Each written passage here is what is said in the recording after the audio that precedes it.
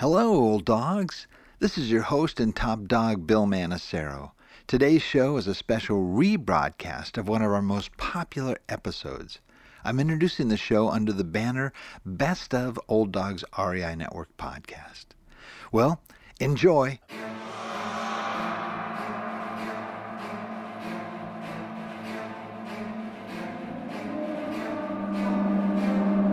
In a world where jobs are how most people make money, one man, one desire, one challenge dares to break the mold.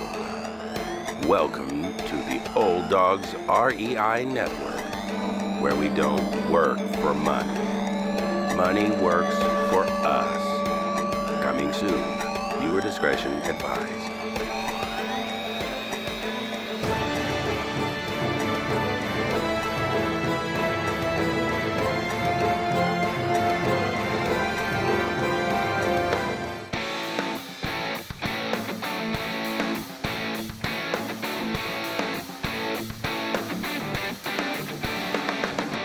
Welcome to the Old Dogs REI Network, where cash flow is king.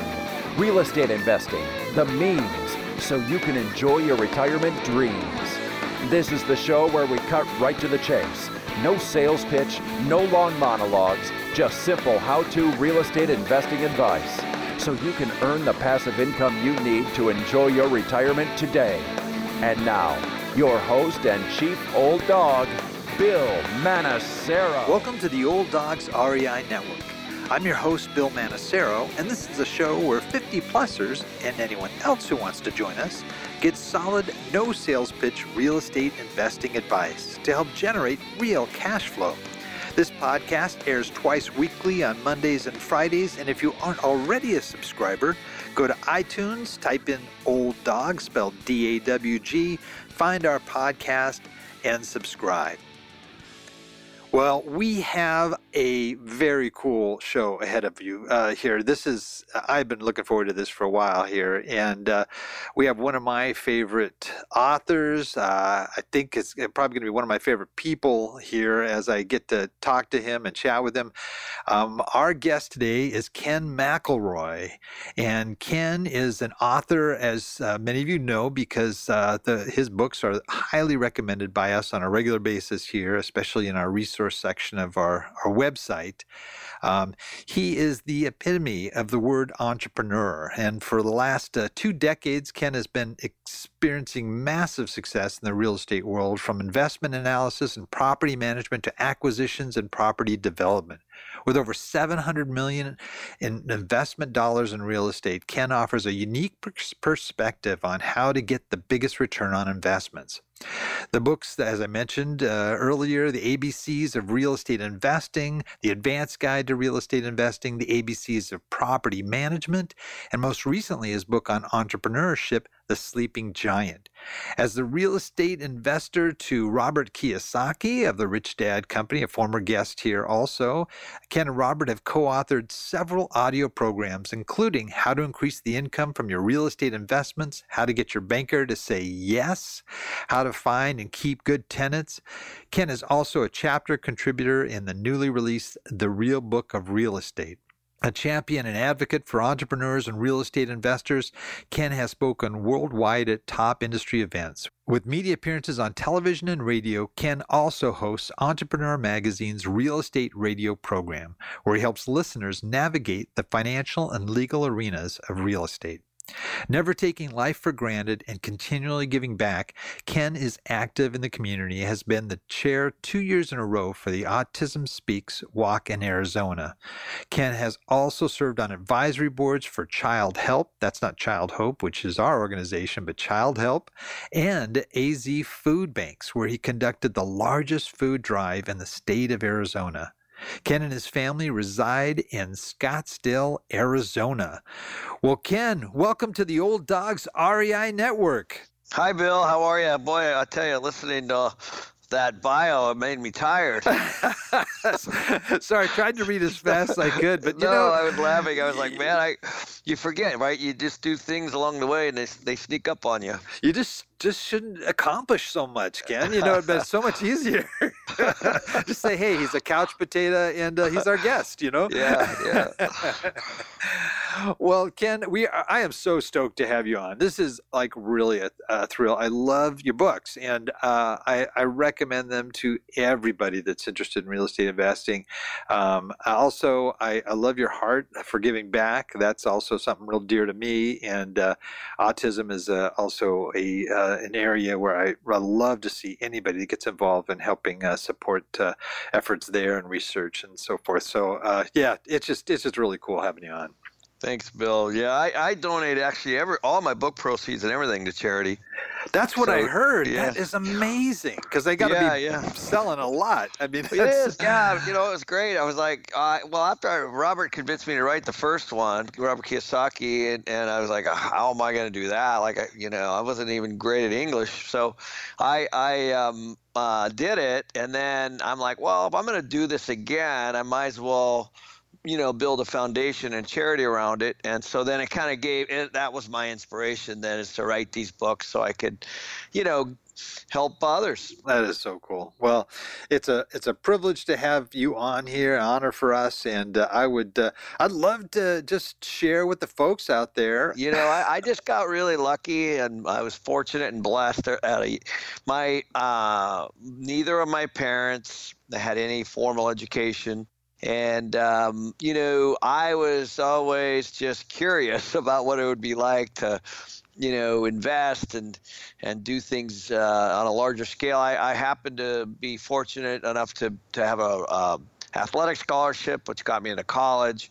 And then I took business.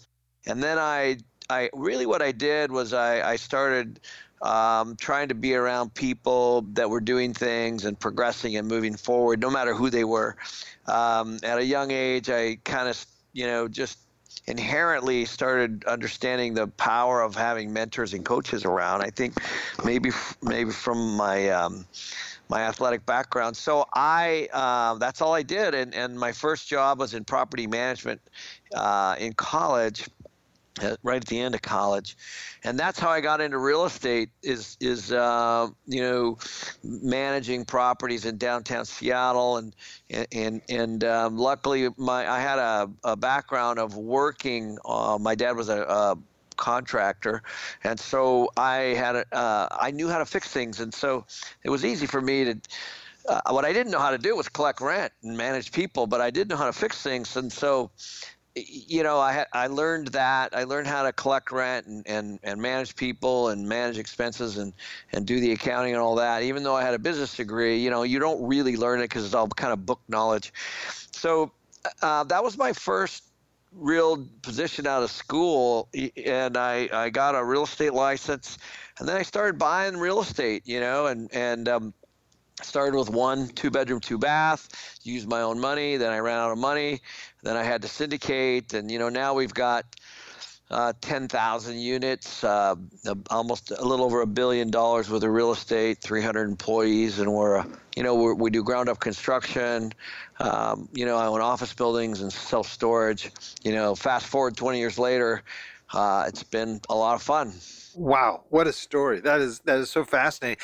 One of the things that a lot of investors really struggle with is the area where you started in property management. You could do all the numbers, and you can be just a great analyzer and examine and get all the numbers right, but until you actually own those properties and you have to deal with the reality of tenants and all the other aspects there, it really, that had to be real helpful for you, I would imagine, getting your first rental properties.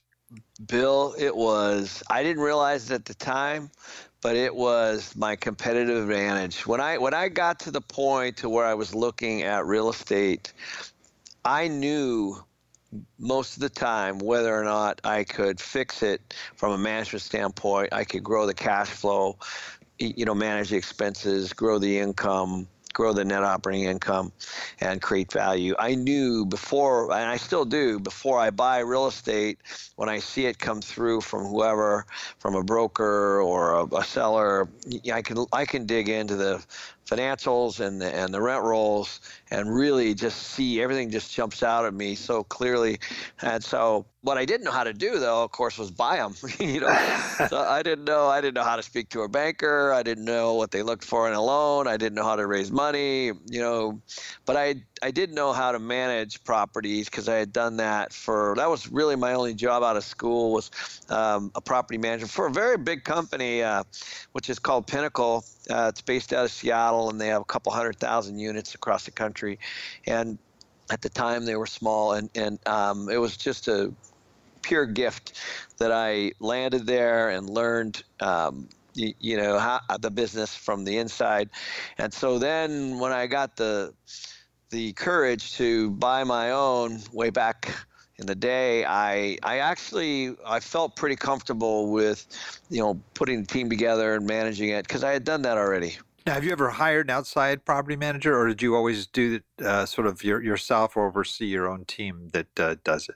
I've done both, yeah. So we have property in Oklahoma, and we use a third party there, and yeah. So there's even today, so we have, it's the property management is not a great field to make money in. It's I think it's a kind of it's a opportunity to manage your own money, but it's really a tremendous amount of work. It's not a highly profitable business, but it's a great business to understand and to know. When I hire an outside firm, I mean, I could tell you, Ken, maybe 90% of them are not that great. And that's true. Yeah, I bought property management companies. I've personally formed half a dozen of them, sold some of them. The one I have now is 300 people in it, and I started from ground up, and so I've run the numbers, the scenarios, and all over. And the property management industry has some incredible people in it, and if you can find them, they're worth their weight in gold.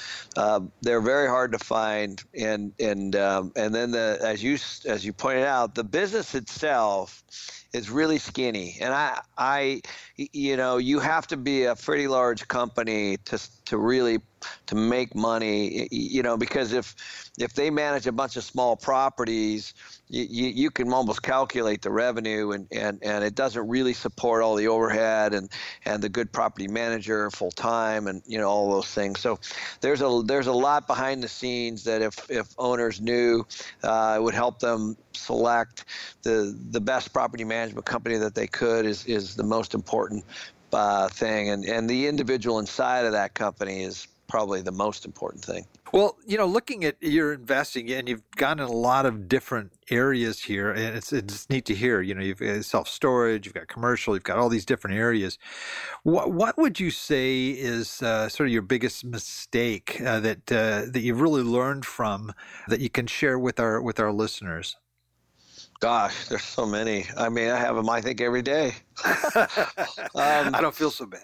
Yeah. So I think probably one of the bigger mistakes that I think about is I lost a bunch of investors' money. And it was about 10 plus years ago in a condominium conversion that we did. And, I think we were, what happens sometimes is the markets I just had this conversation with somebody this morning. The markets sometimes get so hot and frothy that you start to lose your awareness of just some of the basic fundamentals, and you get kind of caught up in the hype. And certainly that happened to me. Now, not exactly, the market didn't fall out from me. What happened was, as you remember, when during the financial crisis and the banks started, shutting down and closing and things like that, we had on a condominium conversion, you basically take an apartment building. This one was 300 units in Scottsdale, Arizona, and you sell them off individually to investors and or homeowners, and then they need the financing to be able to buy those. And so what happened was the financing for what we call the takeout buyer went away overnight. So there was nobody lending to anybody that could buy them, and therefore we didn't have any buyers. And so as a result of that, I lost a bunch of money. My some investors we brought in lost a bunch of money, and just the unwinding of all that was extremely painful. Wow. What'd you learn from that going forward that you might better be able to prepare for something like that? Well, I learned a lot. I learned that you really got to overly communicate to everybody, and some people put their head in the sand. Yeah, I've invested in things independent of my company, and people lost my money, and then they go dark. So that's one that I overly communicated. I got people on the phone. I met with them in person, and just was ready to take my lumps, and that. Surprisingly didn't happen because of the transparency that we showed. But that was one. And then also, I think what happened is, I want to stick to models that I have more control over some of the risk. In that particular case, there were a bunch of market risk things. Right now, people are talking about market risk, and anytime you're buying something today and you hope that it's going to be more next year, that's a big risk in my opinion. And but that's what most people do. And we have more of I think I have more of a philosophy around what I call forced equity, which is when I kind of what I was describing in the beginning. If I buy a building for $10 million, before I buy it, I know operationally I can improve the value to say 15 before I buy it. And that's forced equity. And that has nothing to do with the market going up or cap rates going down or anything like that. It has all to do with basic fundamentals of rent growth and expense savings and growing the net operating income. That's great. When do you think the one thing you've done in real estate investing that has really it just blew you away by how well that particular effort resulted in success for you? Sure. Well, I one of the blessings I had as a young man when I started was meeting a gentleman from New York that owns he's got 15,000 units in Manhattan, and he was in his 80s at the time. He convinced me, this is before I met Robert Kiyosaki, he convinced me that I should buy properties and not worry about market cycles and make sure that they cash flow and not put too much debt on them. And now, this was a long time ago, but I really heard him, because here was a guy, he's on the Forbes list, one of the richest men in the world, and at the time, and then fast forward, Kiyosaki has this cash flow model, and it's right under my nose the whole time, and so there's this whole, do I invest for capital gains? In other words, do I try to time the markets, or do I invest for the long term on a cash flow model and don't sell anything, which was, his name was Leonard Lippman, and that was his model. So that's what I did after that condo conversion mistake in the early 2000s.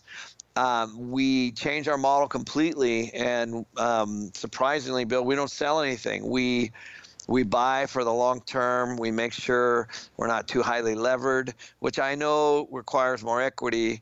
And we make sure they cash flow.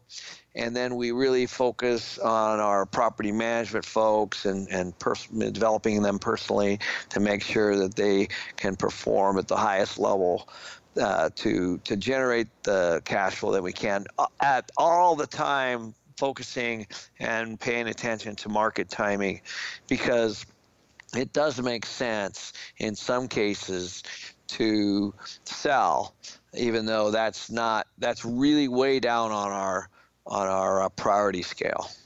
This is really neat to hear, actually, because it's really funny. I interview a lot of investors, and it seems like the guys that have been doing this the longest. One guy comes to mind. I don't know if you've heard of Samuel Freshman, but he wrote a book on syndication. In fact, he was one that kind of looked at the model that was used here in L.A. In the movie business for syndicating movies, and started applying it to real estate. And a lot of the foundations of this book that he wrote, have been adopted, internationally in real estate syndication. But I asked this guy, and he's pushing 90, and I asked him. I said, out of all the things that you've done, what do you regret, or what is the one thing you wish you would have done differently? And he had just one word. He just said, sell. And that was it. He just said, he'd buy these buildings in downtown LA. He'd buy it for $1 million, and 3 months later sell it for $2 million, and he'd be running around, waving his flag, saying, look what I did, and then, years later he sees that same building is worth $100 million today, and he's going, why did I ever sell that? And so he changed his whole model, and he's still investing today. A guy goes into work every day. He buys for the long term. He just disregards market cycles and just buys for the long term. And so, asking you're a younger guy doing this, and I know kind of a lot of investors, and the investors are used to that 3 to 5 year, 5 to 7 year exit strategy. So how do you deal with that on the investor side if you're buying for the long term? Well, I think that's a really, really good question. I have heard of Sam. I've never met him, but I'm a big fan, and I do know that he has that philosophy as well. It's interesting. If you go to New York or San Francisco or any of these markets, and you're raising money, which is kind of what's happening right now in our market, and it's private equity, and so it's managing someone's pension or whatever it is, they're all at 3 to 5 years, in and out, and I don't blame the model for them, because they're basically managing other people's money, and it's not really their money. And, they're trying to churn these, they're trying to time markets, and they're trying to generate the biggest return, the biggest yield that they can. But the truth is, they're, once they sell, they have to place that money again. So to Sam's point, to Mr. Litwin's point, I look back at deals that I did I wrote about in my first book. I bought this beautiful project on the Oregon waterfront. Well, that property is, we bought it for $30 million. It's a $100 million property today. And I was like, oh my gosh, I wish I would have kept it and just cash flowed the heck out of it and maintained it really well. And so it's no different than if you look at how much you live in Southern California, how much did you pay for your house 15 years ago? It's the exact same model, just times whatever. So these pearls of wisdom from guys like Sam or Mr. Litwin, sounds like they're about the same age. You have to be, they're looking back and seeing the mistakes that they made. To answer your question about our investors, I'm very clear with what I want. And if they're not aligned with me, then I don't take their money. That's it. So it's, I have a philosophy, and, they're either on board or they're not. I never compromise my long-term vision based on equity. Do you do sort of cash out refis at certain points too? Oh, yeah. Yeah. Okay. So you may do that at 3 or 5 years. Oh, we do those a ton. Yeah. Okay. We've probably done that I probably returned over $100 million in the last 3 years just on cash out refis. But those are different. That's a tax-free event. We own the property still. Wow. That's neat. That's actually refreshing to hear. We bought a bunch of apartments. We converted them to condos in the early 2000s, probably 3,000 units in various cities. And I can't remember the exact number, but I bet we were in the 400 to 500 million in sales. And guess what? At the end, Bill, guess what I owned? Nothing. Right. You're Honestly, right. You're right. I bought all these buildings. We sold them for huge profits. So one, I owned nothing and I had to do it again. 2, I paid massive tax because, we were selling all these at big profits. And 3, I put together this huge team and we had all this momentum. And when the market stopped, obviously you have to let them all go back into the market. And so, there's, and on the positive side, I made a bunch of money and we established a bunch of relationships, both on the debt and equity side. It made me understand the market cycles and all those kinds of things. But at the end of the day, Bill, I basically owned my house and some small real estate and had a bunch of cash. So I was in the exact same scenario as anybody else. Wow. And so you couldn't, because you changed the property, you couldn't do a 1031 on those, could you? They're condos now, right? So it's Yep. kind of different. Yeah, you basically take a big apartment building and you sell it off piece by piece to, however many you have. Wow, that's a great lesson learned there. When you are looking to acquire new properties, just reading your books, I understand that you do a market analysis to look at that market to see if it has the attributes that you want, that would show that jobs are coming into the area, rents are strong, all the right stuff. What kind of factors do you usually look at, and how do you kind of look at the country as a whole for these types of markets?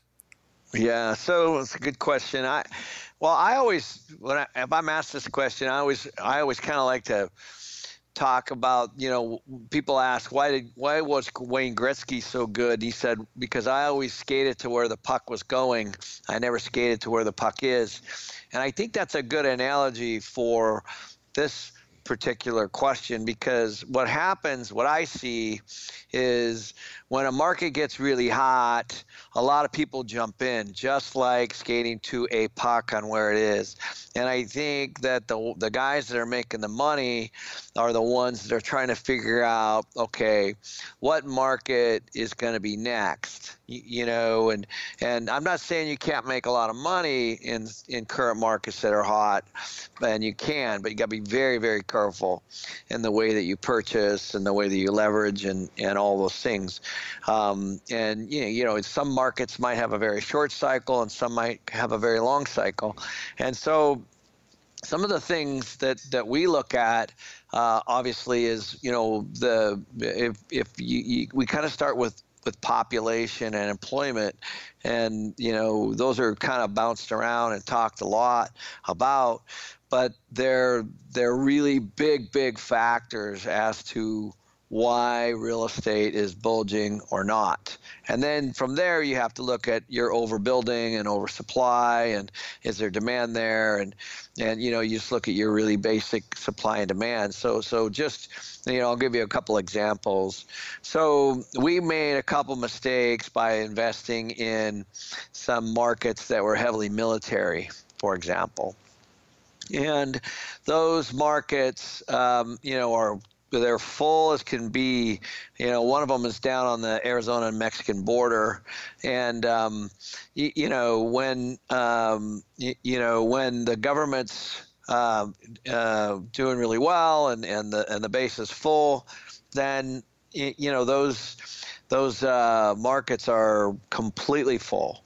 But the minute there's a cut in funding, or the minute they're deployed, or whatever that might be, a market like that can move, in my world, it can jump down to 75, 80% occupied, in a matter of months. And so those are the kinds of things that you have to be careful of. The same thing can happen with anything. I'm from Seattle. When Boeing left, it hurt the market, and moved to Chicago. And so, as these employers move around and they create population growth in particular market segments. State Farm just went through a big reorg, and they built a big corporate headquarters in Tempe, Arizona, and another one in Richardson, Texas, and they were adding thousands and thousands of jobs in those particular locations. Well, these companies, they announce that information well in advance of actually even coming. And because they have to hire people locally, they have to relocate, they have to build buildings and all those kinds of things. So these are really small, methodical moves that you can decide and make if you're thoughtful. And so what happens, though, is now everybody's like, oh, my gosh, because that area down in Tempe, Arizona, for example, is now the highest rent on for office buildings in the entire market, just from that one move alone.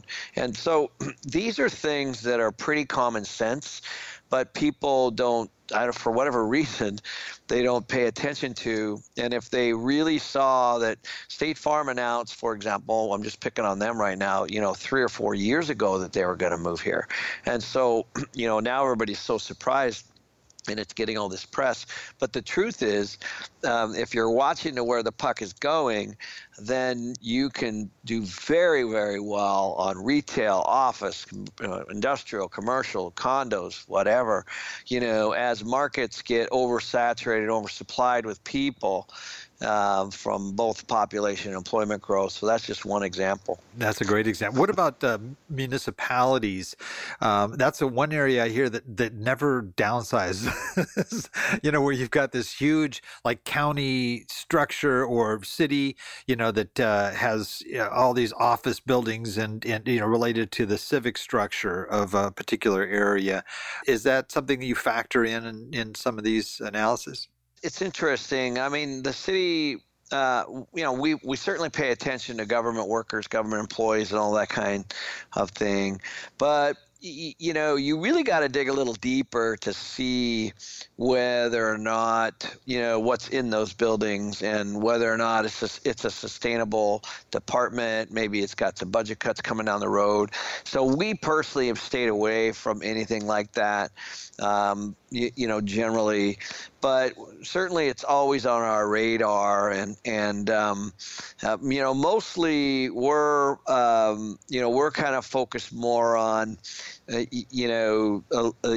bigger employers and how they're moving around. We just here in Phoenix, we got completely annihilated with the last housing boom, and so what happens when there's no housing and there's no development, all that kind of stuff, the tax base goes way down, and all of a sudden the city, the municipalities, the state revenues go way down. And so you have this flux of money, and so it's not always a good thing to hang your hat on, is some of the municipalities and the state governmental buildings and things, because I've seen them kind of contract and expand as the economies kind of rise and fall. Good comments. I'm just wondering if there's some tips that you can provide for us that are trying to manage our properties better. Just some real practical things that we could do just to make that a little bit better process or more profitable. Sure. And I would actually take it back one more step, Bill, and I'll just give you a couple stories. There were when I was managing property for other people in the property management world when I first started, there were lots of investors and people that were buying at what I would consider to be the top of the market. And so they're buying, and I'm just picking this, but let's say their rent on an apartment was $1,000 a month. The broker's telling them next year it's going to be $1,200. The year after it's going to be $1,300 or $1,400. The year after it's going to be $1,500, whatever. So they have an expectation. And if there's a turn in the market and the rent's $1,000 the next year and $1,000 the year after that, their returns and their expectation based on what their understanding of that investment was is significantly different than what the market can bear. And I think that's an important point to bring up, because what happens is a lot of times that's when you start to see turnover in property managers. There's rarely an investor that says, you know what, I made a bad buy. I probably should have been a little more diligent in my underwriting, and I probably should have not have bought this with the anticipation of rent growth going up so much over the next 3 or 4 years. That's something that hardly anybody says. What they do is they fire the property managers, and they say, and their expectation of what the market can bear is unrealistic. So I wanted to make that point because that is for sure what's going to happen soon, because a lot of the market's really heated in most of the municipalities, and so you're going to see a lot of property management turnover, especially if they syndicate, because the syndicator will never tell the money or the equity that, hey, my underwriting was too aggressive. Just those things, they just never say those things. So what happens is it all kind of rolls down to the property manager, and the property manager is the one that's kind of on the hot seat to basically perform based on what an investor's belief system is at the time. So in a perfect world, if the investor bought correctly and the market is, let's say, 95, 96, 100% or whatever, then the expectation would be that the property manager should meet that expectation. And from that, in that kind of market, you're going to see year-over-year rent growth, and all kinds of things, and you're going to have a very, very happy investor, a very, very happy relationship between the property manager and the investor. It's when those things don't work perfectly, and my belief is that most property managers are pretty decent people, unless they are incredibly busy and are really missing the point of getting good tenants in. So to answer your question, the number one problem that people have, it's pretty simple, is that they rush on sticking people in that shouldn't be in there.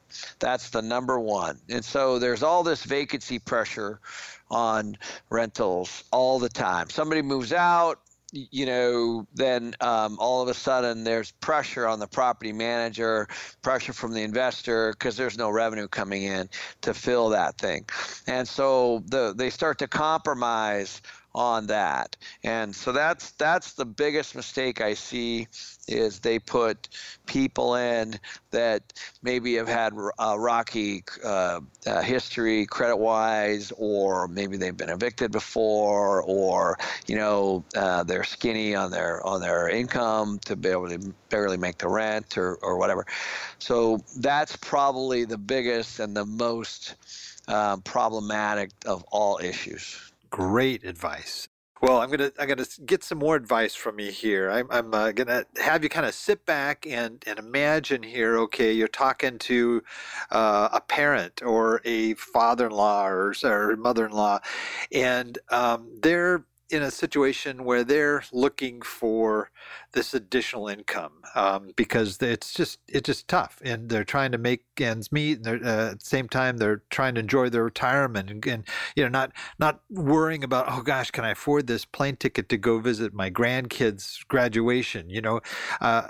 What kind of advice would you give to somebody that's in that position, and how would they get started in real estate? What steps would you recommend that they take to look at real estate investing as filling that gap? Sure. Well, I've had lots of these conversations, as you can imagine. I just actually had one this week with an attorney that makes a lot of money, and he wants to invest in things with us, and I have them almost weekly. I could have multiple conversations exactly around this, and so what I think what happens is that everybody's looking for somebody that they can trust. That's number one. And so, that's probably the most important thing, is if somebody's just trying to make fees and flip really quickly and doesn't have I would consider to be a nice track record, then you would probably want to shy away from that at least initially, because they're going to be on this big learning curve. They might have a great idea. The market might be hot or might not be hot or whatever. It doesn't really matter. But everybody's looking to jump into real estate, and really the team that extends to the people that they work with, the appraisers, the real estate people, the contractors, the subcontractors, the title people, the escrow people, all those things are a very important part of a team. And not to mention, partners and equity and debt and banks and financing and, all the property management folks and everything else. It's all one big thing. And so a lot of people discount the momentum and the wisdom of the entire team to pull off something. And so that would be the the unknown. But those are things that I always drill into for people. I was like, well, who is it? What have they done? Have they been through a couple corrections or at least one? Because people that have been through corrections are successfully are a little more resilient than those who haven't. And, is it their sole source of income? And all those kinds of things are important questions for people that I would be investing in. The other thing is, which we haven't even talked about, is the market itself. Does it make sense financially? And so, Kiyosaki and I have this saying that, and it's interesting. I was speaking with him in New York. This is a while ago, back when Trump was still speaking with him, and so we were doing this event actually with Trump at the Javits Center in New York, and we were walking through the convention center, and there's these beautiful girls, promoting these big high rises in downtown New York, and they had these big brochures, and they were gorgeous, and they were glossy, and they were like a book, and I can't even remember where it was in New York, but you can view it. And so we're walking through, and I'm just grabbing brochures and of every kind, from Costa Rica to Belize to New York to whatever, and because it was a real estate conference.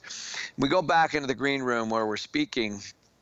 And it hit me. And I said, it's interesting, Robert. I said, every deal, most of the deals that I do don't really even need a brochure. I said, it's usually done right on a napkin, when you're sitting down over lunch or something. And, the numbers are what they are. And I mean, you still have to put it into a business plan. But I said, it's interesting because it's a lot of times the bigger the brochure, the worse the deal. and he laughed and he's like, you're right. I go, look at these. I don't know if these are good or not good. But the truth is that if you're having to sell this hard to get people's money to buy things, there's a reason. And, because there's a lot of money out there, and the money flows to good deals. And so, and so I find that, if the philosophy of the person taking the money or the investor is not really thought through, it's pretty simple to draw some of that out with just a few questions. And so, but before I buy something, I know what my rents are going to be, what my expenses are going to be within reason. Generally, I know what my target NOI is going to be, if it's going to be in 1 year, 2 years, or 3 years. I know what my value is going to be generally, and I know how I'm going to get out, with using more debt through a cash out refi at some point. I know all of those things before I buy it. And so those are that's a system, and that kind of, you kind of walk an investor through, they understand that. But if it's, I'm going to buy this building because there's a lot going on in this market, and in 2 or 3 years we're going to sell for a lot more, is not a philosophy. It's not a plan. It's just timing and risk. There's a lot of risk, and it's gambling, and so you have to package it up so that all those unknowns are known, and only then should you invest in those kinds of deals. What if they want a more active role? Let's say they want to acquire their own properties.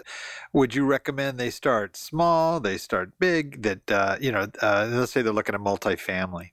Yeah. Well, I think that's a great question. I always say it depends on how much time you have, and there's absolutely nothing wrong with that because, like myself, sometimes having your own money invested and you're in the trenches with it all is a very, very, very important part of long-term understanding and understand how money works, especially if you turn it over to someone later.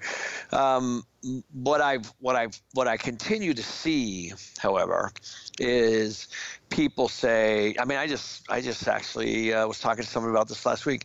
They invest in a $300,000 or $400,000 house, and they think, oh, I'm going to make 100,000 on it, so they put 50 in. And guess what? They lose all the time and the money and all that stuff, because their exit wasn't realistic, And so I find that a lot of times the lack of experience of, hey, we're gonna completely gut and renovate this house, and it's going to be worth $50,000 or $100,000 more than anything in this neighborhood. Well, that just isn't going to happen. That's very unrealistic. From the beginning. So their flaw was that they didn't completely understand the exit, and they thought putting all this money into something, when if they would have stepped back from it all, maybe even asked that if they were investing in someone else, you're not going to sell. The market is only going to bear what it can bear. It might be the first one to sell, but you're not going to sell it for that much more.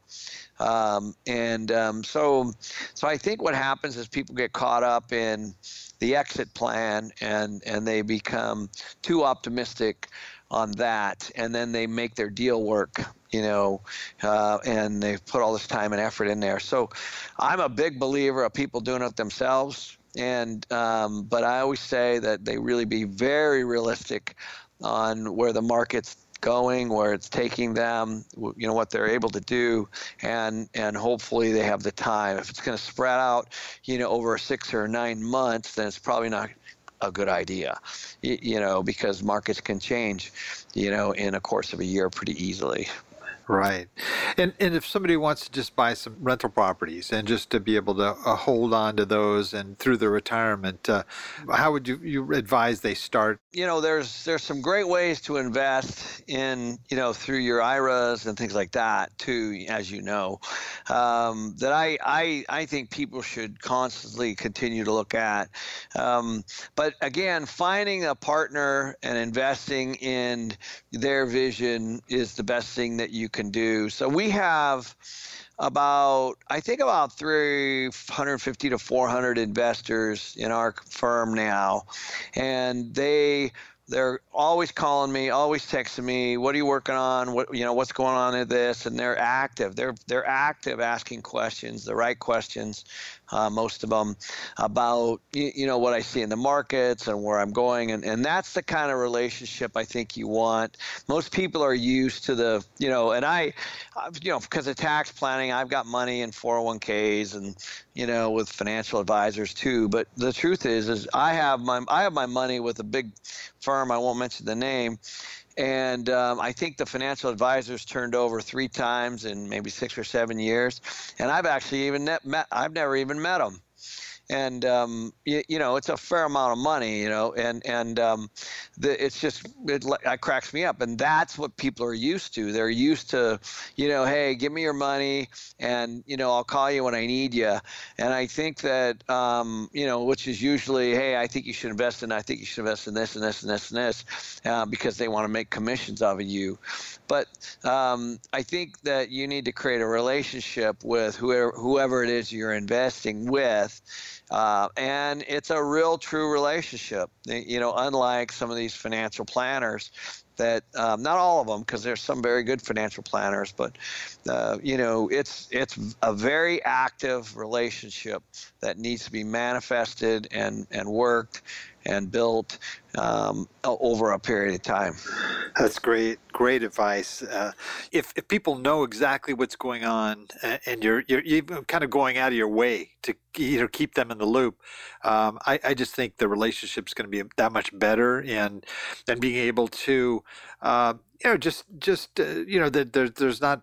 There's that transparency also that's in place too, so that they can see everything and they know what's going on. I think any investor would. I know as an investor too. That's what I want to see. I want to know that everything that's going on, as best I can, as if I have a chunk of that equity there. So. Yeah, I offer all our active investors to fly in. I pay for it. I pay for, a 2-day weekend, basically. We bring our whole team up and we talk about our assets, what we're doing, what we're investing in, what we're working on, how we're trying to increase the net operating income. And I pay for everything. I pay for the rooms, I pay for the food and everything. And I create the relationship and the door, open that door. And I want I want my whole team in the room, good or bad, to be able to face the fire or to get great, the thanks, and so it's extremely important to have that venue and that relationship with the investor. That's great. Well, what's ahead for your company, Ken? What's really exciting you about the future of your company? Well, the market's really hot right now, and so we've been refinancing, and we're building. We have about $100 million under construction, ground up new construction apartments, and we have some self-storage that we're doing, and for my partner and I, Ross, we've been focusing a lot on operations, on how do we improve our net operating income? How do we really, really manage our expenses really, really well, from taxes to insurance to repairs and maintenance to marketing and all that stuff? And we brought some of that stuff in-house, and our whole platform's up online now, social media and blogging and things like that, and driving traffic. And then on the income side, we hired a person full-time to manage our what we call other income, which is non-rent. And so I'm excited about dedicating people to focusing on some of the little details behind the scenes on how are we growing the net operating income and the cash flow for the investor. So that's kind of what we have going for 2018. That's great. That's neat. Well, I have kept you a long time here. I could probably keep you another couple hours, but that wasn't the deal. So I don't want to. Darn, I should have made that deal. But we have a little session we call sort of the end here. We can pick your mind for resources and things. We call it our Wrap It Up session, and we ask a series of quick questions, and you respond with hopefully prompt answers. It's just kind of like a lightning round type deal. Hey, fellow old dogs. Before we jump into our Wrap It Up session, I just wanted to let you know that an important part of being a successful real estate investor is knowing how to regularly reduce your expenses. It's a big part of what I do every day to maintain a healthy real estate portfolio.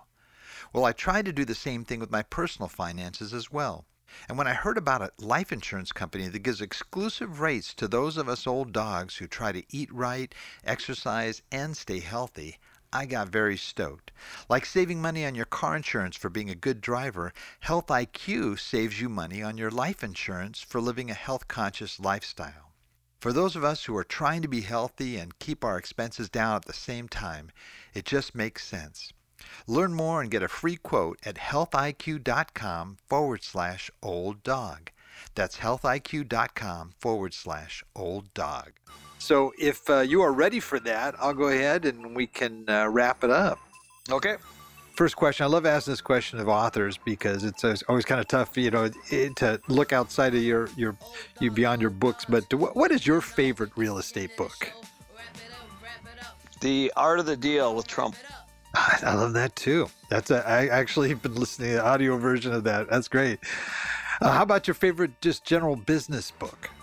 I just finished a great book called Never Split the Difference by Chris Voss. He's the #1 negotiator for the FBI on hostage negotiation.